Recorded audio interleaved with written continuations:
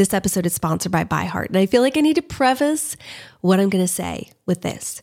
I'm a huge advocate of breastfeeding. Anyone who knows me well knows that nursing is something I believe in, and all 5 of our biological children were breastfed until they were 19 to 23 months old. However, we also have fostered and adopted, and I've been so grateful for formula companies in those situations. I'm also grateful for formula companies because our last 2 biological children, I really struggled with my supply and did all the things, spent so much time and effort, and just was never able to produce enough for them to be able to gain weight and not be hungry. And so I was so grateful for companies like ByHeart. ByHeart is an infant nutrition company built from the ground up to deliver real innovation on behalf of babies and parents. Their mission is simple: make the best formula in the world. Using the latest in breast milk science, ByHeart created a clinically proven, easy-to-digest infant formula that's made with organic, grass-fed whole milk, certified clean ingredients, and features a patented protein blend that gets closest to breast milk. They're made with certified clean ingredients. It has no soy, corn syrup, GMOs, or palm oil. Curious about ByHeart? Redeem your welcome offer at byheart.com/podcast with code CRYSTAL for a limited time. Additional terms and conditions apply. So go to byheart.com/podcast and use CRYSTAL to get your welcome offer.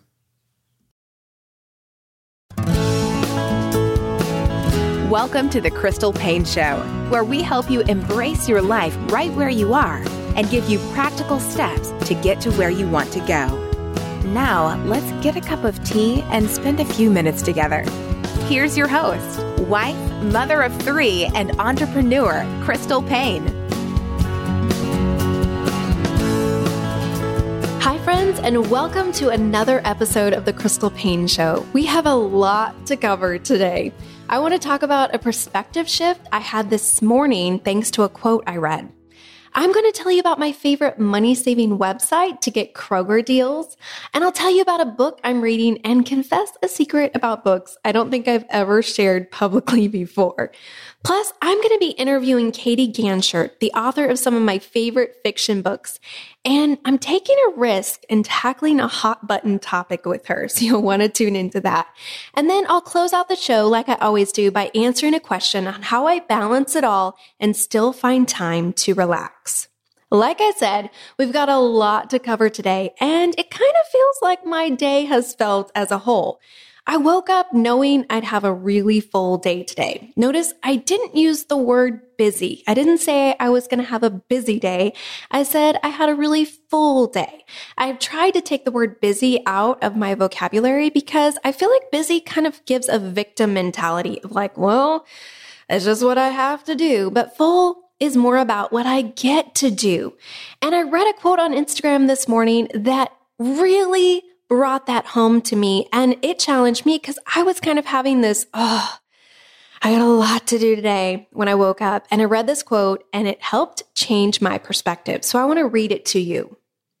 This was from the Merrymaker sisters on Instagram. They had shared this. It says, begin your day with an I get to mentality instead of an I have to thought process. For instance, I get to go to work. I get to have a busy day. Whatever it may be, we often dress our opportunities as stress when they are in fact blessings. This hit me in a profound way because as I was looking at my whole day and going, there's a lot to do, I was dressing my opportunities that I have of being able to record podcasts, of writing blog posts, of being able to spend time with my family and run errands and be with my kids and be with my husband and answer emails and all the other things, Instagram and social media and things that I needed to do today. There are things that I get to do. I'm so grateful that I have the opportunity to do these things. So many people would love to have the opportunities that I have. And so I don't want to dress my opportunities as stress, but remember what a blessing it is. If you're struggling with feeling like you have too much on your plate, but you also want to save money, my tip for the What's Saving My Life segment is one you don't want to miss. In case you're new around here, the What's Saving My Life segment is that part of the show where I tell you about a productivity tip or life hack, an app, or an idea I'm implementing, something that I've changed in my life that has made a big difference. So what's saving my life this week? Well, it is the website called KrogerCrazy.com. And crazy is spelled with a K. So Kroger Crazy, KRAZY.com. And of course, we'll link to it in the show notes. This site is an amazing resource if you have a Kroger store. Now, some of you are saying, well, I don't have a Kroger store. Well, maybe you have a Kroger affiliate store, because Kroger affiliate stores also have the same or very similar deals as what Kroger has. So let me give you the list of all the stores that are Kroger affiliates, and you can check to see if you have these in your area. Baker's, City Market, Dillon's, Food for Less, Foods Co., Fred Meyer, Fry's, Gerby's, I think that's how you pronounce it, Harris Teeter, King Soopers, JC Food Store, Owens Market, Payless Supermarkets, QFC, Ralph's, and Smith's Food and Drug. So there are Kroger and Kroger affiliate stores located all across the U.S. Not in every city, not in every state, but in many cities and in many states. So just because you don't have a Kroger store, a store that's named Kroger, you might have a Kroger affiliate store. So I encourage you to go to KrogerCrazy.com to check the map to see if there's a Kroger store in your area or a Kroger affiliate store. This site has all the ads with the coupon matchups every single week. They tell you what all the best deals are going to be. They tell you what coupons you need to load to your card. They tell you what coupons you need to print. They do all the work for you. The thing I especially love about Kroger is that they have digital coupons. So on their site, there are literally hundreds of digital coupons available, and many of them, you can pair them with a sale at the store to get a really great deal. Just last week, I got 2 tubes of toothpaste completely free and a few other things for 5 cents each by pairing the digital coupons with the sale at the store. So you don't even have to mess with clipping coupons. KrogerCrazy.com will tell you exactly what you need to buy at the store, exactly what coupons to download, and how you're going to save money at Kroger. And no, they did not pay me to say any of this. It's just a site that I use all the time. I mean, literally, I oftentimes go there 3 times a day just to see what the latest deals are. And I always try to go there on my phone before I go into a Kroger store, just to see if there's any new deal that has popped up before the last time that I checked. This week, as I talk about a book that I'm reading, it's actually a book about reading. It's called I'd Rather Be Reading by Anne Bogle. She sent me this book because I'm actually going to be having her on the podcast soon, but I would have wanted to read it anyway because I love Anne and I love her book recommendations, and I just love that she's a fellow reader. If you are a reader or a lover of books, you will enjoy this book. I especially love the section where she talks about how we need to stop apologizing for not liking a certain book or a certain genre of books, or not wanting to read a certain book or a certain genre of books. And I told you I had a book confession for you, so here goes. You guys, I have never actually read any book by Jane Austen, ever. I know, I am an avid reader. I have read thousands of books in my lifetime, and I have never read any Jane Austen novel. I've always felt like that was some sort of travesty, and I never wanted to admit it because I was like, does that make me not actually a real reader if I haven't read any of those books? But I've tried them, and I'm just like, I just don't enjoy them. So I like to read books that I enjoy. And her book, I'd Rather Be Reading, really encouraged me to think, it's okay. It's okay to choose books and to read books that you really enjoy. And it's okay if you don't enjoy certain books that you feel like everyone else does. That does not make you a fraud as a reader.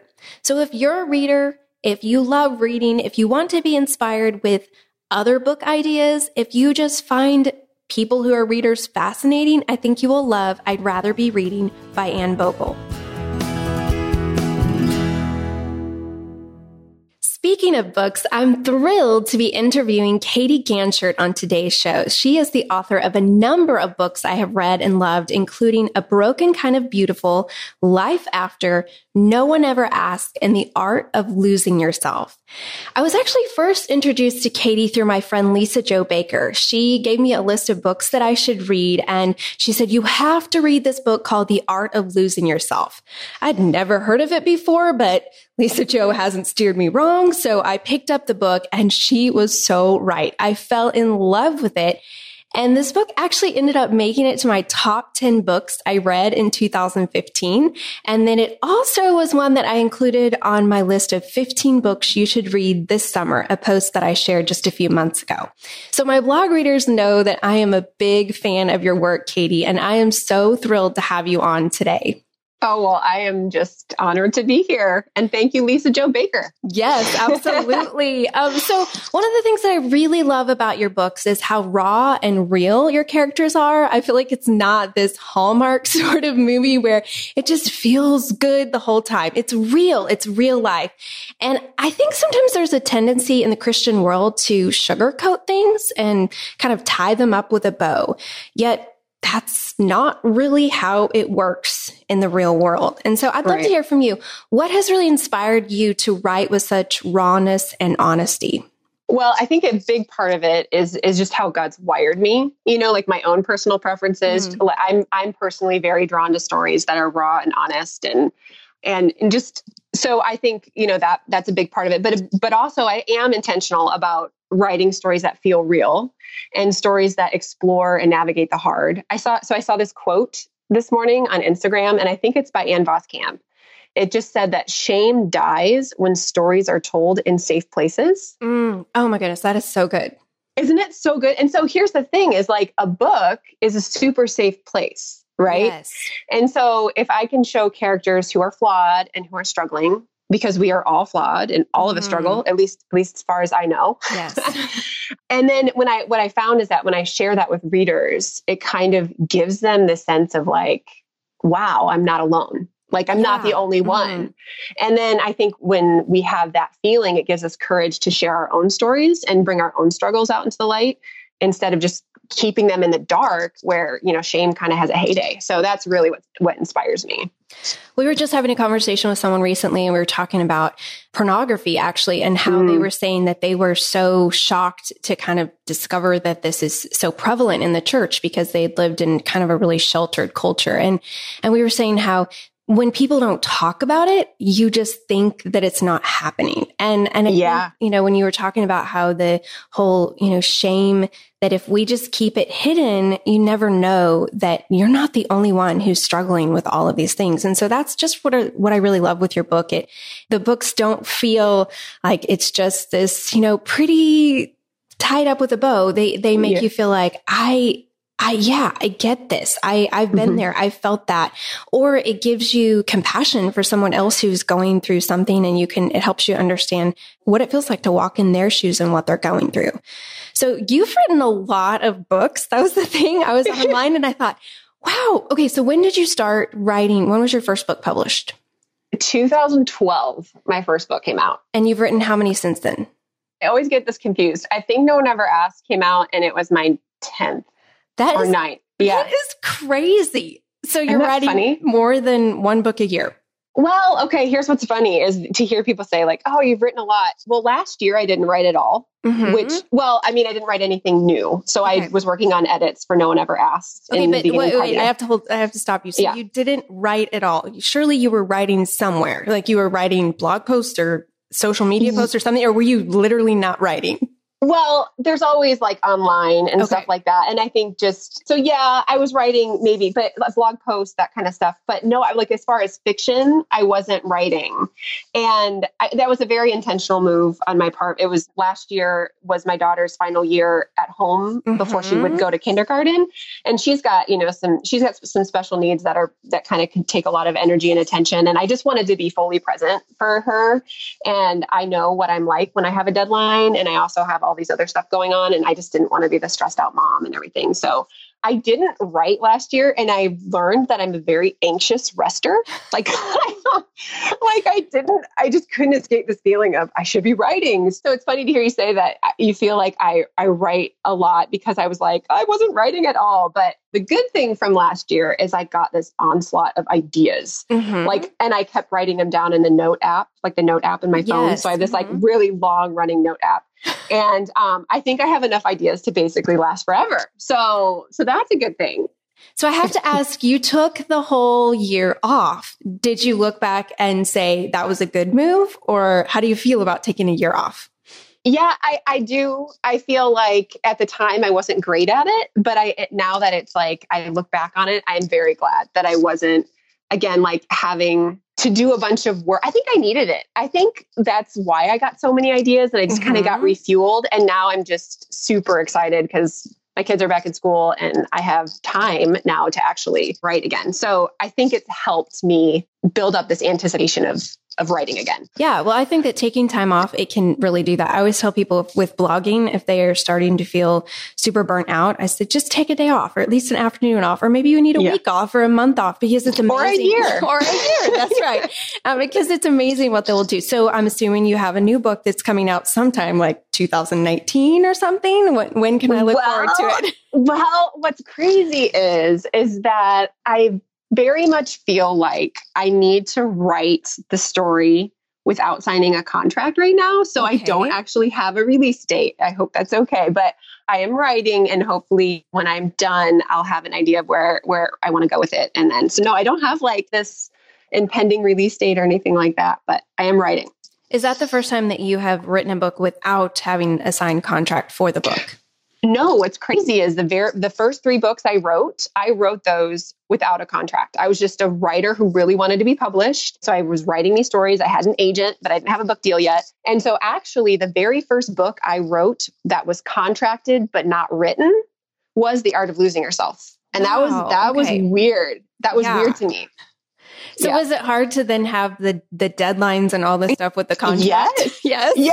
I mean, it was so weird. It's like you get this money, they pay you this money, and then they're like, here's your book idea. And now all of a sudden I was like, oh my goodness, I really have to write this thing. Yes. Like, so yeah, it was a little bit of a mental shift for sure. So how, as a writer, I mean, obviously taking a year off will help you stay inspired, but for other people who maybe they want to be a writer, they don't have the luxury of taking a year off, or they're trying to write something. What are your tips for staying inspired as a writer? So first of all, I think inspiration is kind of everywhere. You know, I get it all over the place, but I also think, especially if you haven't done the act of writing yet, but you want to be a writer, let's say, I think that there is this assumption out there that writers feel inspired all the time. And I talk about this a lot with my good writing friends. In fact, one of my good friends, Becky Wade, you should read her books.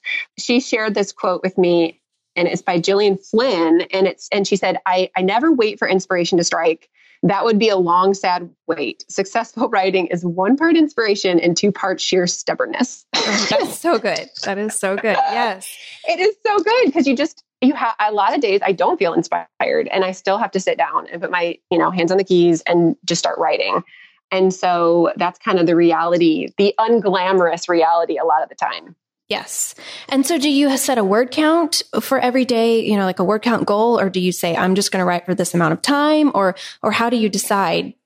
Yeah. It just depends what stage I'm in. So like rough draft writing, I definitely have a word count goal. Like I want to write this many words per day because I need to figure out, when am I going to finish this thing? Right. And then usually when I get past the rough draft, I have like a scene goal. Like I'm going to revise and edit this many scenes each day. Okay. And the hardest stage but it's like the most fun. And it's also the hardest is the brainstorming stage, because you can't really, you can't quantify that, but it's fun, but you also don't feel the most productive because you're like, I just thought all day. Yes. I guess my thinking is done. I can shut my computer and go about life. But yeah, I don't know. It's kind of weird. Okay, so I'm going to ask you a hot button question because I read your book, No One Ever Asked. I really loved it. And I don't know that loved it is the right word. I don't know the word. Yeah. I don't know the word for it. It resonated. It touched me deeply. And I think it's a really important book that people need to read. So I want to talk to you about that.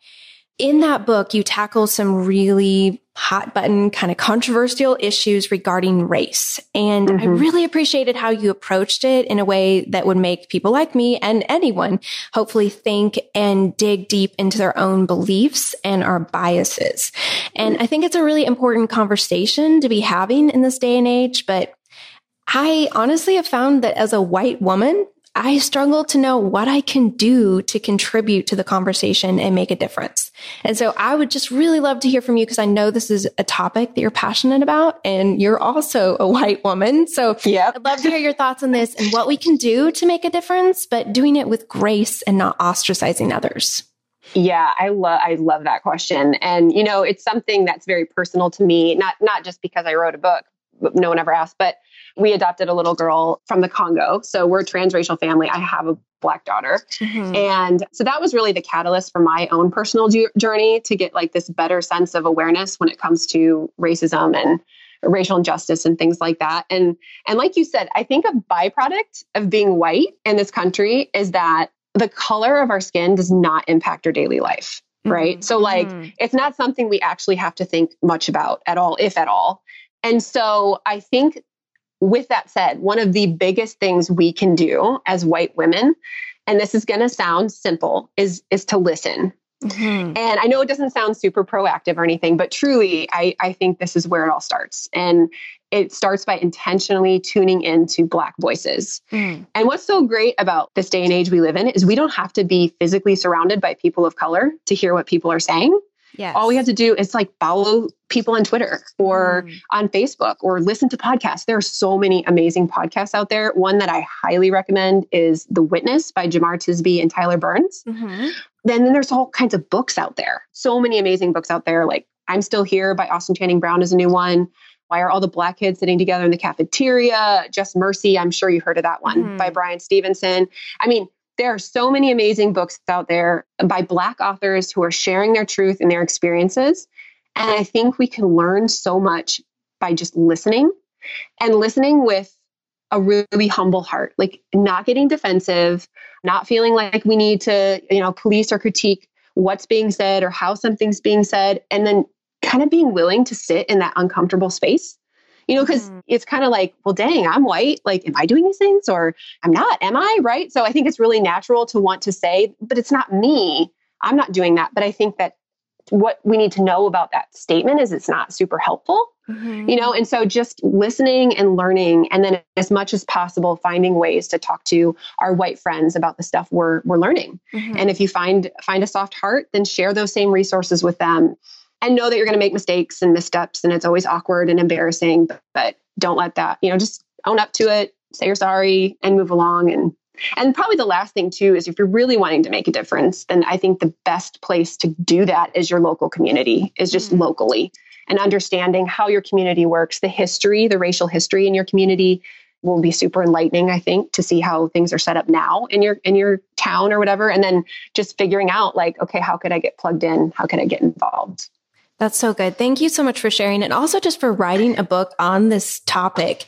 And I think so many people, they won't read a nonfiction book, but they will pick up a fiction book, and how through the power of story, you can really make an impact. And so I would just highly recommend for people who you want to kind of dip your toe in the water of this topic and you don't really know where to start. I think that Katie's book, No One Ever Asked, is a really great place to start.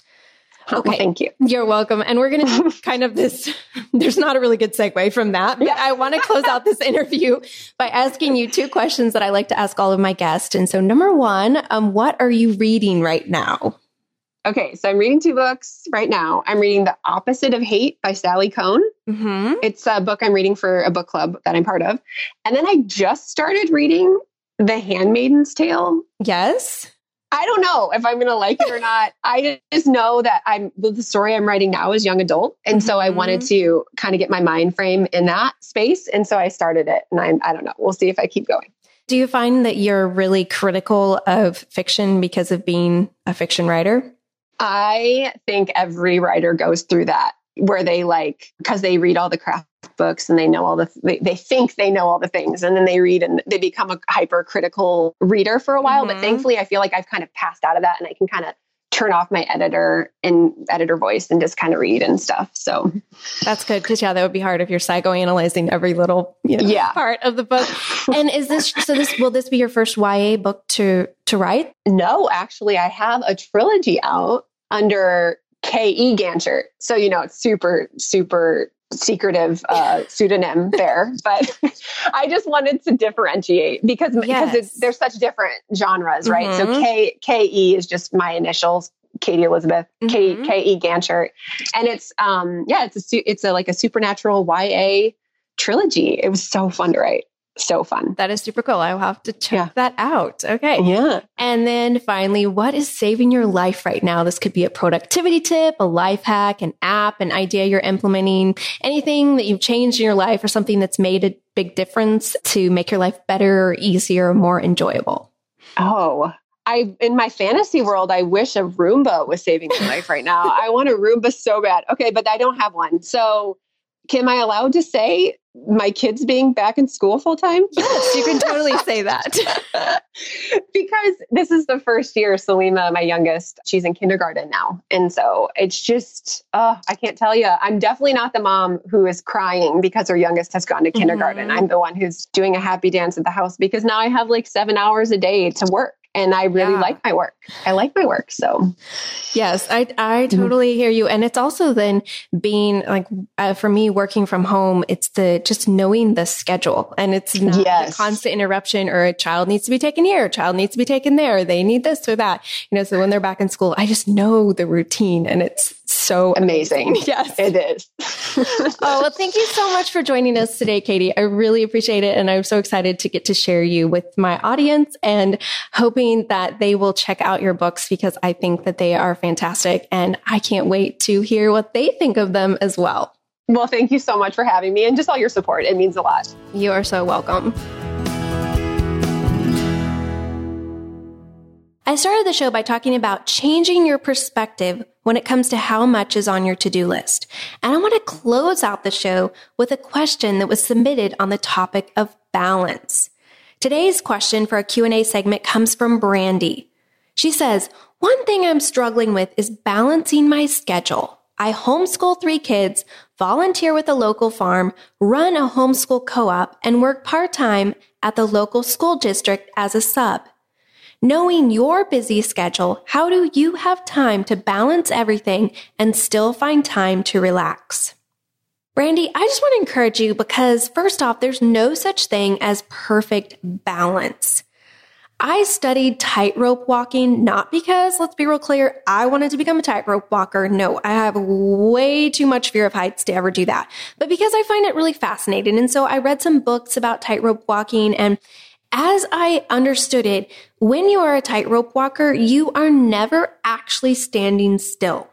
You're constantly making little tweaks in how you stand to adjust yourself so that you stay balanced on the tightrope. Think about this in our life. The only way to actually have balance is to constantly be making tiny tweaks or maybe some major tweaks so that you don't fall off the deep end. So when we think of balance, I think a lot of times we get in our head that it's all our ducks are all lined up in a perfect row and everything's organized and we have everything figured out and we are spending the exact amount of time in every area of our life. But that's just not reality. And I wasted so many years of my life feeling like I had to fit into a mold that I had created of what I thought the perfect wife, mom, and homemaker was supposed to be. And I carried around a lot of stress and angst trying to live up to that ideal that I had created. I would beat myself up multiple times per week when I had failed yet again. Until I finally started realizing that I was trying to be someone I was never created to be. None of us can do it all. Not anyone. No one. None of us have cracked the code on a perfectly balanced life. You have to remember that some people have more energy than others. Some have higher capacity. Some people are naturally wired toward being more organized and productive. But no one does it all. One thing that has helped me in this is I have just told myself, I can't do it all. So what can I do? I've decided that I can only do 2 things well per day. And this decision has relieved so much pressure off of me. Now, right now you might be saying, wait, hold up. You only do 2 things well per day. Let me explain. Instead of feeling like I need to make sure I am intentional about all of my priorities in my life, which for me, I have 6 priority areas: my health and well-being, my marriage, my kids, my business, my friendships, and my home. I can't do all of those really amazingly every single day because there's just not enough time. I only have 24 hours, just like you only have 24 hours. So I have decided to just pick 2 of my priority areas every day to focus on and make my priority for that day. And then the next day, I choose 2 different ones. So over the course of a week, this means I've invested intentional time in each area, at least for the most part, 2 of the days. This for me has been really doable without being overwhelming. For instance, just to give you a little peek into this week of my life, on Tuesday, I tackled some house and life projects that really needed to get done. And I also put in a long work day.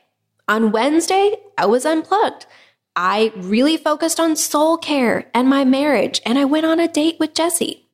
Today is Thursday, and I'm putting in a long work day and also planning some fun things to do with my kids after dinner tonight. On Friday, I'm putting in another big work day, and then we're hanging out with friends all evening. Saturday, I'm taking the entire day off, and we're doing fun things as a family and hanging out with friends. So you see, this is just kind of how it works out in my life. And I didn't pick a week that it would be this perfect, indication of how this works. Every week is a little bit different. But I try to make sure that I focus a big chunk of time, at least one day each week, preferably 2 days each week, on each of my priority areas. And I try to focus on no more than 2 priorities per day, because like I said, I can only do 2 things well per day. By intentionally deciding this, it allows me to give undivided attention to those specific areas without feeling stretched too thin or carrying around guilt that I'm slacking in other important areas. And I've also noticed that I'm a lot happier, healthier, well-rounded, and calm. If you have a question on any topic you'd love for me to answer on a future episode, email it to crystal@moneysavingmom.com. Thank you so much for joining me on today's episode of The Crystal Paine Show. Have a great week, and remember, you can't always choose your circumstances, but you can always choose your attitude. Thank you for joining us today. For more great resources, please visit crystalpaine.com.